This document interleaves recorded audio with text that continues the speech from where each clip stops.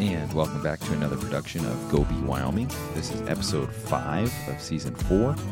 This is another full-length interview with the president of the Petroleum Association of Wyoming, or also known as PAW, Pete Obermueller. But first, a spot for one of our great sponsors, Fine Sight and Sound. Fine Sight and Sound are your Rocky Mountain audio and visual experts. They can custom design and install home theaters, home Wi-Fi networks, indoor and outdoor audio and visual experiences, and more. They recently just completed the new audio system for the Sheridan Troopers baseball field here in Sheridan, Wyoming. Go to their website at fssavpro.com and call owner Aaron Perez for a free consult. Pete Obermueller is a Casper native and had a fun and exciting career on Capitol Hill for multiple Wyoming United States representatives, Barbara Cuban and Cynthia Lummis. His experience leading the House Western Caucus and passion for policy has led him back to Wyoming and is leading the way at PAW. Pete and I discussed the history of PAW as well as the oil and gas industry in Wyoming. We discussed some basic terms of the industry to help educate and bring awareness of their impact to the state of Wyoming. We also cover the recent win against the federal government and the Biden administration banning oil and gas leases and drilling on federal lands, as well as ways Wyoming citizens, the PAW, and oil and gas professionals can keep educating, advocating the importance of the industry moving forward, especially when it comes to Wyoming. Go check out their website at www.pawyo.org. So that's pawyo.org for more information. And they have free educational materials on there to the public. Also, if you want to see former Vice President Mike Pence in Cheyenne, book your tickets to the Rockies Petroleum Conference August 24th through the 26th. That's on their website, and you can buy tickets there. You do not need to be a PAW member. You can just go on there and book your tickets. And lastly, before we jump into our conversation with Pete, we take this break here for one more sponsor, Fly Sheridan. Save time, fly local, fly Sheridan. You can now book direct flights from the Sheridan County Airport to Denver International, operated by SkyWest Airlines. Don't take long road trips just to catch that connecting flight back into Denver. You can book your direct flight at united.com and go Sheridan right into Denver International. Now, here is our interview with President of the Petroleum Association of Wyoming, Pete Obermueller. All right.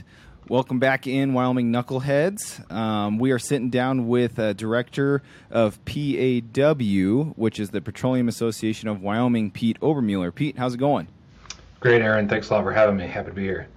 Yeah, if anyone is rolling through Go Be Wyoming's original episodes, which was about 2 years ago, Pete was on a couple times, and we were talking about PAW and what they do. So, Pete, we're going to kind of do a whole start from the beginning, a little bit history on you, and then we'll kind of do a history on PAW as well. Great, sounds good. So for me, I'm just a Wyoming kid, and went away for a while and came back. So I grew up in Casper, went to Natrona County High School, and after I graduated from there, I left the state for about 20 years.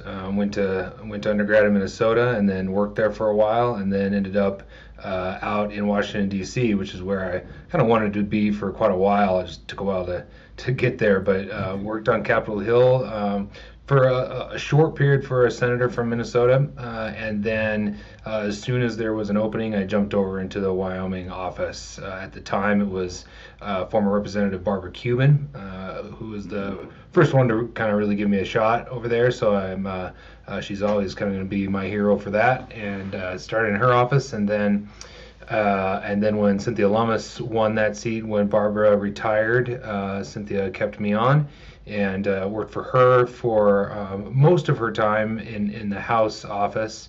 Was her legislative director for most of it, and also was headed up a caucus in the House, about 45 members who work on Western and rural issues called the House Western Caucus. I ran that when Cynthia was the chairman, too, and that was a lot of fun. And then, at the 2013, 2014 or so, I was wondering whether or not I was going to be a lifer out there in the swamp, as it were, or if I should make it back west to Wyoming, and I was kind of looking around, and ended up moving back here to work for the County Commissioners Association, which is it's a trade association, just represents all the county commissioners statewide. So 23 counties, 21 counties, 93 commissioners, and I did that for 5 years before coming over to the Petroleum Association in 2019. So that's the brief boring history for me. Well, I want to, before we talk about history of PAW, you said you were kind of in charge of the Western Caucus there. What other lessons did you get from working on Capitol Hill that has helped you in leading PAW last couple of years? Yeah, it was a fantastic job. People ask me a lot if I liked living in DC or if I miss living in DC, and honestly, the answer to both is yeah, I liked it a lot and I miss it. Not everything about it, but it was just traffic is terrible, and it just takes forever to get anywhere, and I don't miss riding the train to work every day. That was kind of a drag, to be honest, but it was a real privilege to be on Capitol Hill and be able to just wander the halls of the Capitol. I guess that's sort of back before the time when people thought they could wander whenever they wanted to, I guess. But regardless, it was. I always felt like it was. A real privilege to be there, and I really enjoyed my time. I'm a policy nerd. I like working on legislation. I like trying to figure out how to get it to pass, and working for the Western Caucus, running the Western Caucus, and then also doing energy policy for Representative Lummis. Just started to give me a really broad perspective on what kind of policies are necessary in order to help Wyoming move forward, and the obstacles put in place by our own federal government particularly for public land states like Wyoming. It's really, really hard to explain to people back east what that means. They don't. I mean, and it's totally bipartisan. The misunderstanding, Aaron. It's not just Democrats. We found we had every bit as much trouble talking to people on our own side of the aisle in D.C. From Virginia or wherever about how difficult it is when half your state surface and 2/3 of your subsurface are owned by the federal government. You can't barely wake up in the morning without the federal government's permission, and it's hard to explain that and kind of get past square one, even with your allies in DC. Sure. And so that was really I learned a lot about that, about how to communicate about public lands and just how to try to explain what that means, because both for working for the counties and for PAW, it's you guys are based up there in some beautiful country, and I always talk about it from a Wyoming standpoint. I'm kind of jumping ahead here, Aaron. Sorry, but you got me going already.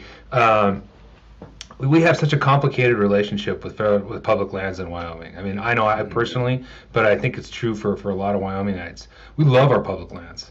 We love the open space. We love the access to it. We love the ability to go places where nobody else is, and hunt for the things we want to hunt, fish for the things we want to fish for, and all of that, and it's amazing. And yet, the federal government's methods for managing those lands frustrate the living daylights out of me, for sure, but a lot of my fellow Wyomingites too.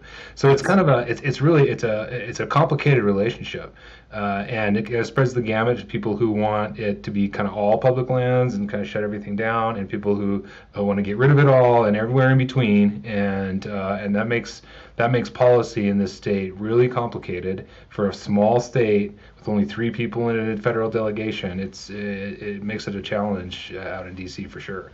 Yeah, for sure. No, and I you can keep going when you get going, because that's exactly what we're going to hopefully talk about. Sure. Because there's no secret about where we're at right now as a state and where we're at as a country too, in regards to natural resources and public Mm-hmm. lands. Yeah. Pete, real quick, for anyone that's not familiar with PAW, just give us a little rundown of its history. You know, I was kind of on the website. You know, it sounds like it started honestly back in 1920 with Governor Brooks. Yeah.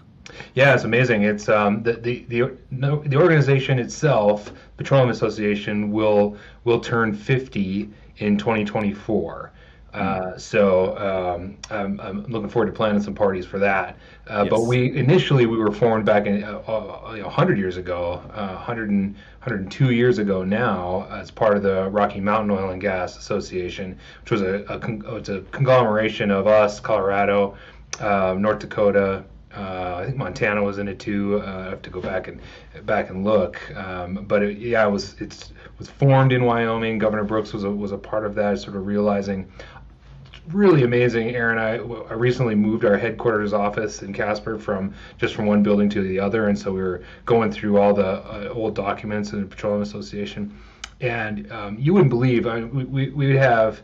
You kind of uncover and blow off the dust of these minutes from our meetings back in way back in the 30s and the 40s. Just stunning. Wow. A bit of history, but I kind of carefully paged through it, and you wouldn't believe it, Aaron. The minutes in there are talking about how can we best communicate to people the importance of oil and gas. How we're losing the battle in communicating to people back east how important these natural resources are. This is like 1930, you know. And I mean, man, oh man. I mean, we've been around working on this forever, and it goes to show you that you're never gonna win. You constantly always have to be on the field discussing these things. Anyway, sure. So 100 years, and then in 1974. Created the Petroleum Association of Wyoming, and that's still the organization now. And so we represent basically pretty much anybody who is part of the oil and gas sphere in Wyoming. So ranging from exploration, production, the upstream, and then pipelines and transportation, midstream, refineries, and sort of downstream, and then everybody who's kind of around that space. You know, your petroleum engineers, your landmen, your wildlife biologists, your environmental consultants, law firms that do a lot of work in oil and gas. Just basically anybody who is in and around the space can be a member of PAW, and we represent all of them as well. So in contrast to some other states that have sort of competing associations, Wyoming has Petroleum Association of Wyoming alone. We're the voice for the oil and gas industry, which is the economic driver of the state of Wyoming by a very long shot. So it's an interesting job for sure. Pete, you kind of covered them already. You kind of mentioned upstream, midstream, and downstream. Mm-hmm. Give us this. You kind of gave an explanation, but I think some people. This is again the education part.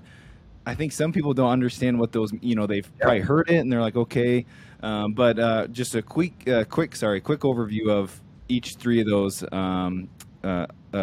industries, I guess, or categories in the industry. Yeah, I really appreciate that question, actually, Aaron, because it's Wyoming people in general have a higher IQ about oil and gas and natural resources than lots of other states, but even in Wyoming, different areas of Wyoming have a higher level of IQ about this stuff too, just if it's in and around their areas, and so.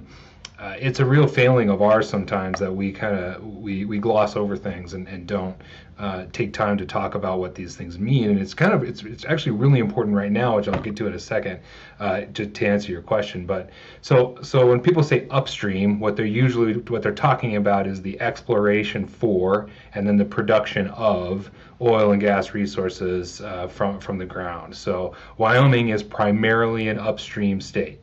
That's where all of we have the resource, we explore for it, and we produce it here in great quantities. 8th largest producer in the nation.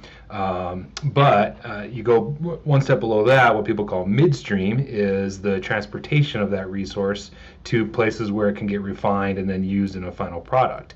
Wyoming is by far and away the largest exporter of energy in the United States. We produce, you add in coal, we produce so much energy here. We don't have the population to use it. We essentially just export so much of our energy, and that's where midstream comes in. We have a really complex network of pipelines in the state, thankfully, because that can get our product to market, which is where we need it to go. And then when it gets to that market, our market, the upstream and midstream market, is really the refiners for the most part. And those are major refineries in Oklahoma and on the Gulf Coast. We have some refineries here in Wyoming too, that are sort of big for our region, but small in compared to those ones down in Oklahoma. And those are called downstream. That's obviously the processes the crude in order to products that we use every day, both for vehicles and all the other uses that are used for, which are legion. And then the people we don't represent, which is kind of confusing, is we don't represent the retailers, the convenience stores or the gas stations where you go and fill up your pump or fill up your car where the pumps are. There's only, I can't remember. Aaron, you'll have to fact check me on this. I think it's something like 2% of gas stations in the United States are owned by a company that does the exploration and production, that are totally vertically integrated like that. So you'll go to maybe a Shell station or even a BP station, and it might be branded that, but it's not owned by that company. But for the most part, it's not that. It's your Loaf and Jug, your Maverick, whatever those sorts of C-stores are that are separated from the exploration and production part. Sure. And which is important now because of obviously the gas prices. But real quick, Aaron, just going back, why it's so important you ask this question. Upstream, exploration and production, we often talk about those together, but they're two very different things. And we combine them because they're upstream, but right now it's really important while the Biden administration and others are talking about how we have these leases that there's not drilling on and all that kind of stuff. They're combining exploration and production as if it were the same. That if an oil and gas company gets a lease on previously unexplored land, you have to go find the resource. You have to figure out where it is. You have to figure out whether you can actually reach it and produce it in a way that is economical. That's the exploration part. And when you have these so-called, in part, when you have some of these so-called unused leases, that's where exploration is happening. Just by getting a lease to drill doesn't mean that there's oil there and you're producing, which is what a lot of people conflate, is that as the two happen together, they're actually separate, and often they're separate types of companies that do it. Smaller companies will explore, take all the risk, find a resource, and then they'll usually turn that around to a bigger company, say like your Devon or Oxy or Continental or something like that, who has the economy of scale to actually put a rig up and get what you have found. And that's a pretty big distinction for us in Wyoming as an upstream state. But right now it's talked about a lot as if they're exactly the same. Yeah, and I think you talked about too, I think some people don't understand a lot of capital has to go into those smaller companies to do the exploration because, like you mentioned, you might miss, and and there's risk there, and that's and that's great. No, I'm glad you explained that a little bit because some people don't understand that there, even though I think I have this right, one of the oldest wells in Wyoming was 1883. Is that right? Yeah, right. Yeah, that's the first well, I believe. Yeah, the first well, and I mean, we've got a long history, but that doesn't mean you go out and hit any of these federal leases. You're going to hit something. So, right. And technology changes so dramatically. I mean, it wasn't, those wells in 1883, and then obviously for a long, long time, those were just the vertical wells. You poke a hole straight down and you pull out from that particular reservoir. The Powder River Basin really didn't have really anything when vertical wells were the only game in town. Powder River Basin in Converse and Campbell County, which is the sweet spot now, that was all technology advancements that allowed us we knew the resource was there, couldn't get it. Now we can get it, and that's where all the rigs are today. They're not all, but 90% of them are in Campbell and Converse doing horizontal drilling. So when people say, well, there's not much resource there, maybe that's true now, but our ability to leap forward in technology just opens up so much more space in Wyoming. Yeah, for sure. No, this is all great. Let's keep on this track of the federal lands and especially the policy side, because you mentioned right now from the Biden administration, and then again, it's the education part. People are not, they're putting together exploration and production, and we're already kind of behind the ball on like, well, 2/3 of the federal minerals in Wyoming are, 2/3 of the minerals in Wyoming are federal. So when you're doing these policies, what other challenges are popping up, that you guys are seeing? Yeah, well, we've got a lot of headwinds right now, and it's been frustrating for a number of reasons. I can kind of walk through all of them relatively briefly, but before moving off the federal lands part, I mean, I think, or at least the Biden administration part, oftentimes these discussions get real partisan real fast, and right. I don't intend for it to be that way, but it is the policy, their own stated policy of this administration to end leasing and perhaps even drilling on federal lands entirely. So you'll recall that they put that moratorium on leasing for 18 months, didn't have a lease in Wyoming. The courts finally ordered them to do it, and when they did it, the White House press secretary said in their press conference, and you can look it up, she said that they had to do it. They did it because they had to, and it remains the policy of this administration to ban future leasing on federal lands. A couple days later, Gina McCarthy, who's the White House environmental advisor, said that President Biden, quote, remains committed to ending drilling on federal lands, unquote. So you can just take them at their word. They don't want it here, and they would like to get rid of it. And that kind of open hostility from the federal government makes interest in investing here, hard. It's difficult to convince folks to come here when your own federal government is openly calling for the end of it here. So currently the law's on our side. They have to do leases, all that. They can't just shut it down, at least not immediately. So that's a pretty big headwind. There are others, though, given everything that's happened in this world the past couple of years, that everyone's dealing with. Part of what the administration is doing to make life difficult is working, putting pressure on private banks, but working in the federal sphere in terms of access to capital. So the ability, these wells by themselves at $13 million to drill a well, and so you can't really move fast without having some financial backing in order to do that. It's of some kind, right. And it's getting increasingly hard to get that in the open market for a number of reasons, but in part because of the push from the federal government. So the upshot of that is companies are, we have to be able to do this on our own cash flow. Is what they're saying. And you'll remember, but in the last crash, when there were all these bankruptcies and companies had really kind of gone a little too far, borrowing too much and drilling a little too fast, when the crash happened, their balance sheet was in a situation to manage that. So the narrative at that time was, well, what's wrong with these this cowboy attitude? Why did you guys overextend yourselves and now you're in this trouble? So get what you asked for. Companies are now operating under their cash flow and self-financing this, which is really slowing down how fast rigs can come back to Wyoming. We're only halfway back to where we were the month before the pandemic shut everything down, with 32 rigs, I think, in January of 2020, wow. And we have 16 today. So that is slowing things down. For sure. Right. And then we're not immune to all the problems everybody else is having in terms of respect for workforce. In fact, workforce is a really big challenge for us right now. We have, there's several different types of rigs, the ones that drill the well, and then there's ones that kind of complete the well, that do the fracking job. I don't get into the details of that, but each one of those has a different crew. And there's several idled rigs in Wyoming that don't have people to run them.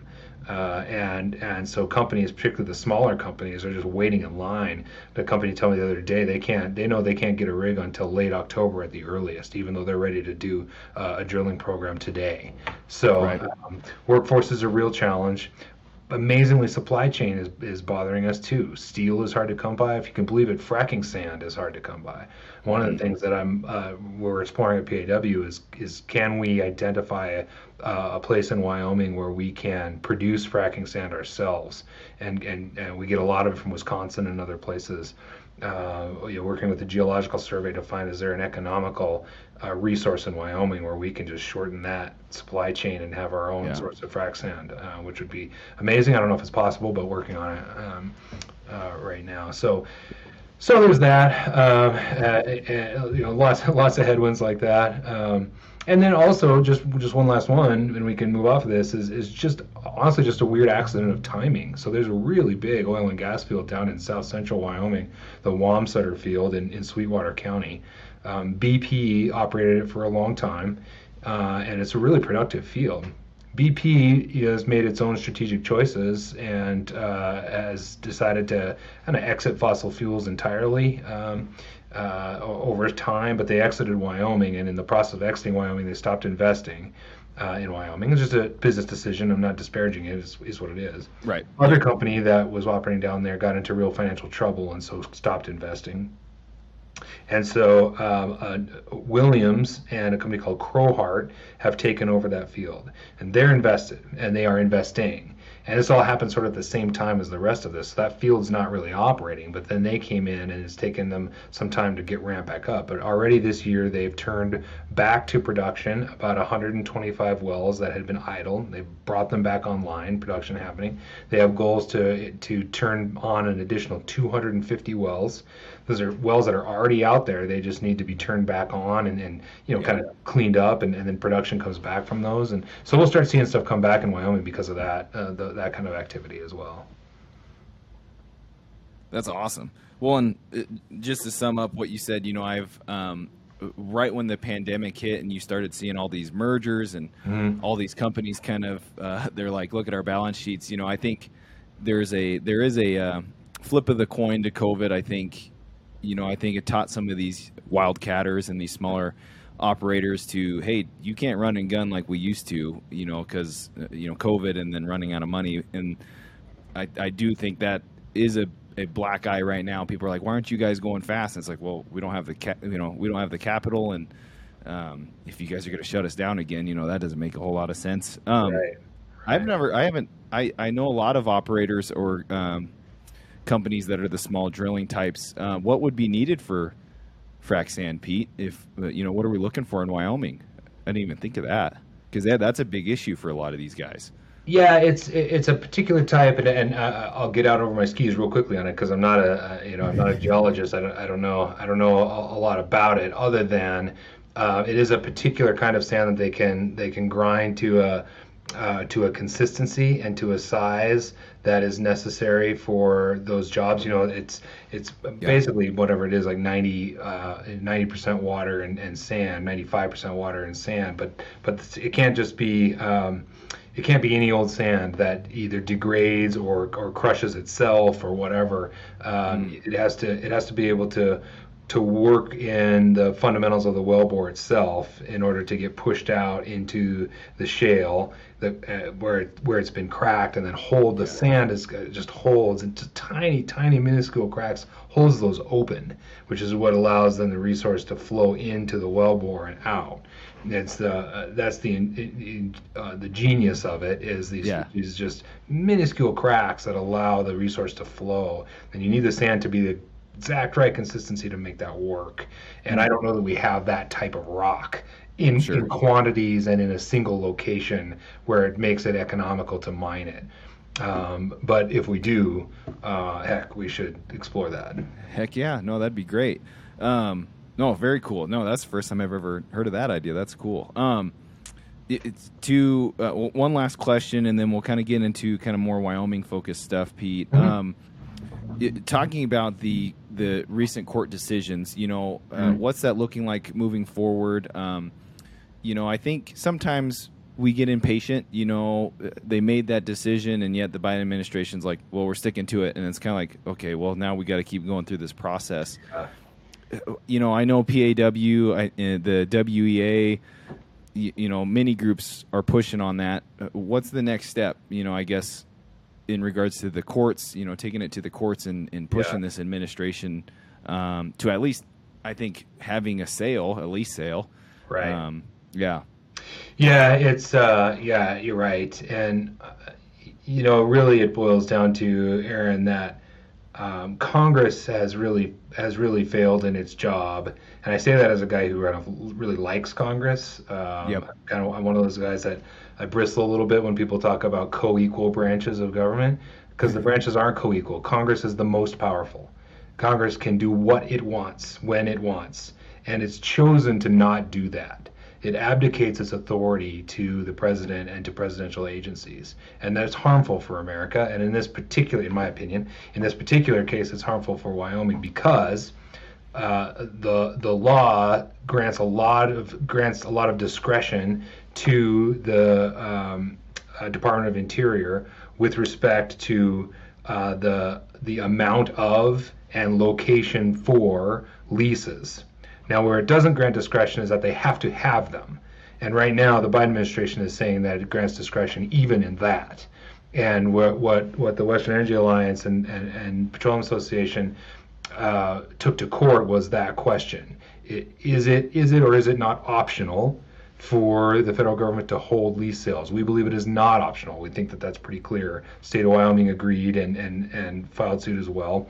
They just had the hearing on the merits of that case here in Cheyenne 2 weeks ago. And so I was able to go listen to those arguments. And I think, of course, I'm biased, but I think the state of Wyoming and our attorneys had a pretty good case. But it's not like it's completely open and shut, and that's Congress's fault. The honest truth is we really don't have a coherent energy policy in this country, and what we have, and because from Congress, and because of that, what we have is whatever the president wants at the current time. So President Trump's policy was quite a bit different than President Biden's, and whoever follows President Biden will have a different policy than President Biden, and the victims of that, if I can use that word, maybe that's too strong of a word, but the people who have to deal with that are us and people in Wyoming and state government and all of that, this ever-shifting climate where there's not a coherent policy set by where those things should be set, the Article 1 branch of government, the legislature. So gotta get my soapbox about Article 1 branch, but it's why we have to go to court, because the agency does what it wants based on its interpretation, and then the courts end up deciding what it was that Congress meant when Congress could decide what it meant.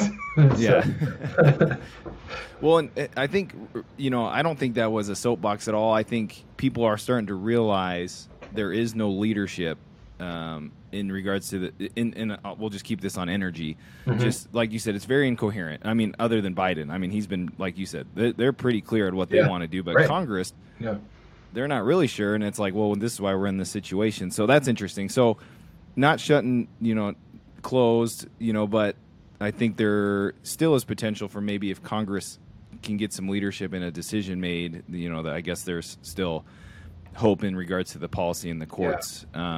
And so to answer your specific question, the next step now is for Jessica Abdal, or I know in Louisiana where the injunction happened that required Biden to do the current lease sale, that's been appealed, so that's moving through its process, and ours is waiting for a ruling now after that hearing, and so we'll see how that shakes out. Awesome. Well, we'll keep our eyes on it, and I did see that article, and I thought, what a great win for Wyoming, at least in that hearing, and no, that's great stuff. Okay. Let's bring it back to Wyoming a little bit. You did mention kind of the economic impact that oil and gas has specifically on Wyoming. Okay. Walk us through some of the numbers. I think the best numbers that we have kind of to give everyone in perspective was 2019, 2020, obviously. Mm-hmm. End of 2020 wasn't great, but what are kind of the impacts that Wyoming sees from oil and gas?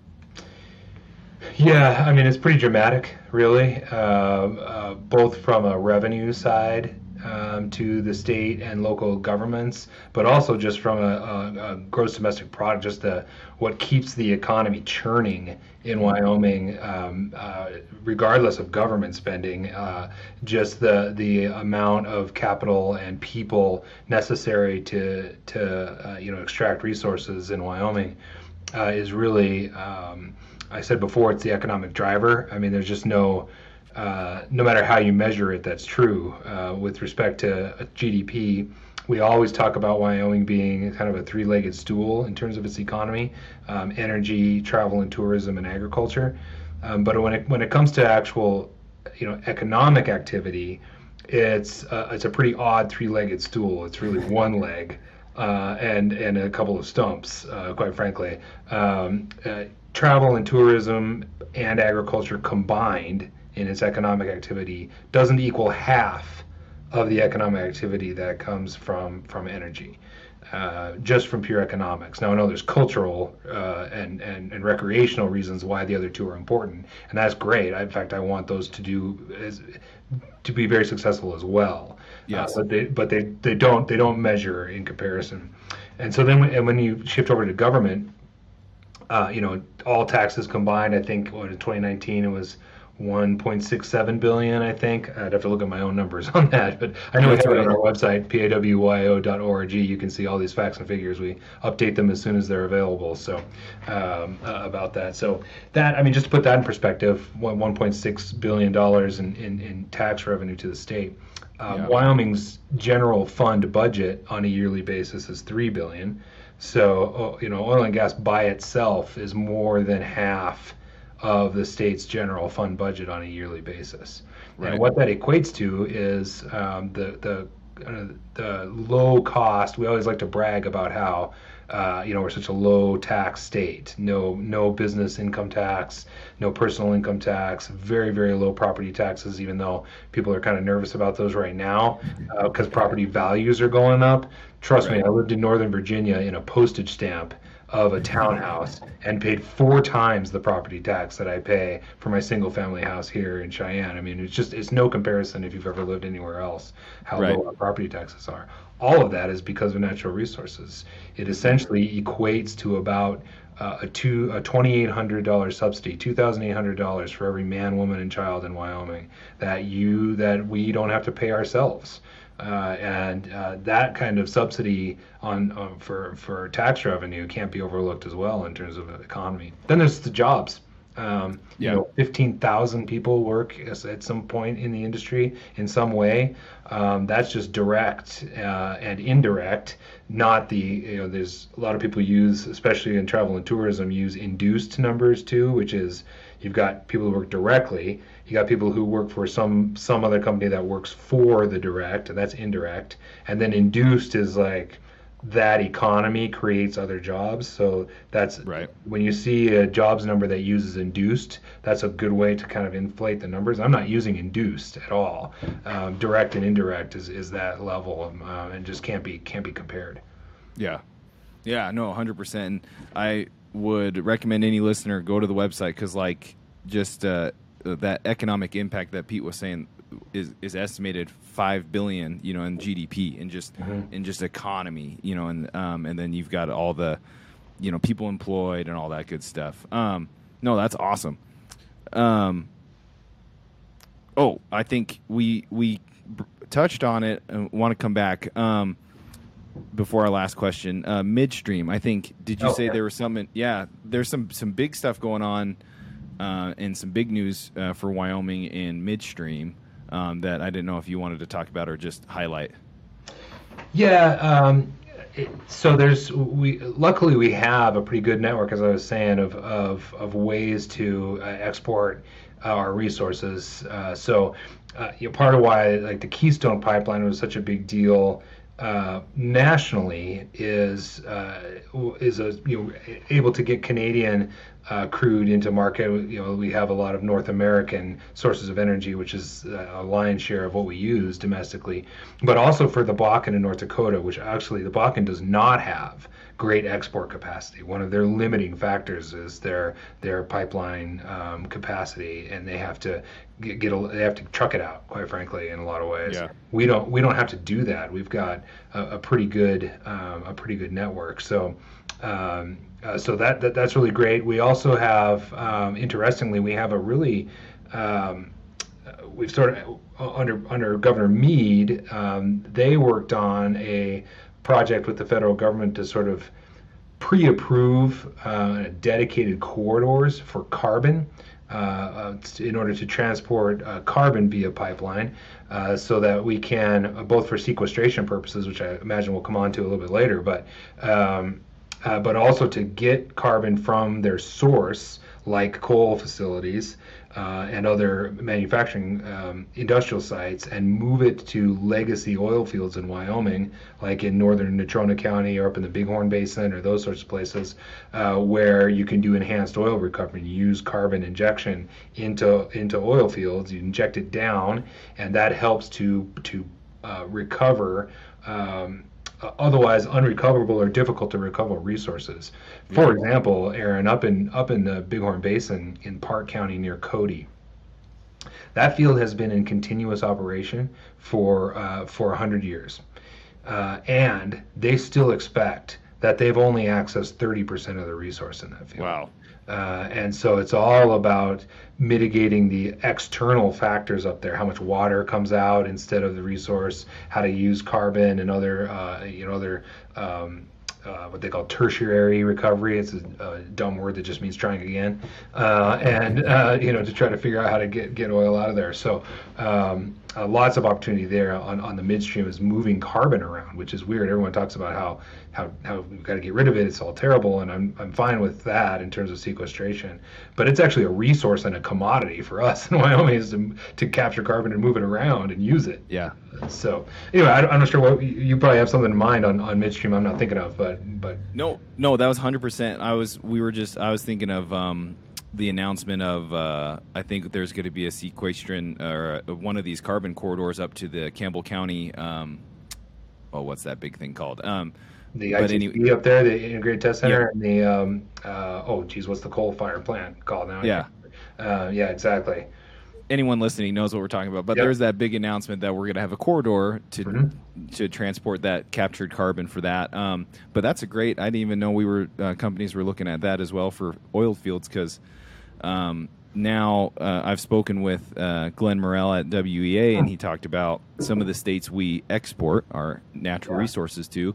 They want it net zero. Right. Well, now, hey, guess what? This oil or gas that we just produced in Wyoming is net zero because we used captured carbon to help. Right. So anyways, so that's very cool. I didn't know that was getting looked at too for a sequestration carbon. Sequestration. Yeah, right. It's sort of you'll hear people say CCS or CCUS, carbon capture and sequestration. That's CCS is just putting it underground for long-term storage. CCUS, carbon capture utilization and storage, is much more what we're into out here, is the utilization part. Let's use it for a resource like capturing the 70% uncaptured resource up in Park County. Yeah, heck yeah. No, this is all great. Last question, Pete. So, how can other PAW members or people just in Wyoming help educate, like you were talking about when you're on Capitol Hill, even talking to other, we'll just say, partisan groups, but this is a whole, it seems like it's a national thing of kind of educating people on, natural resource management, really is what this is. Yeah. Yeah, right. Well, so we have a pretty active,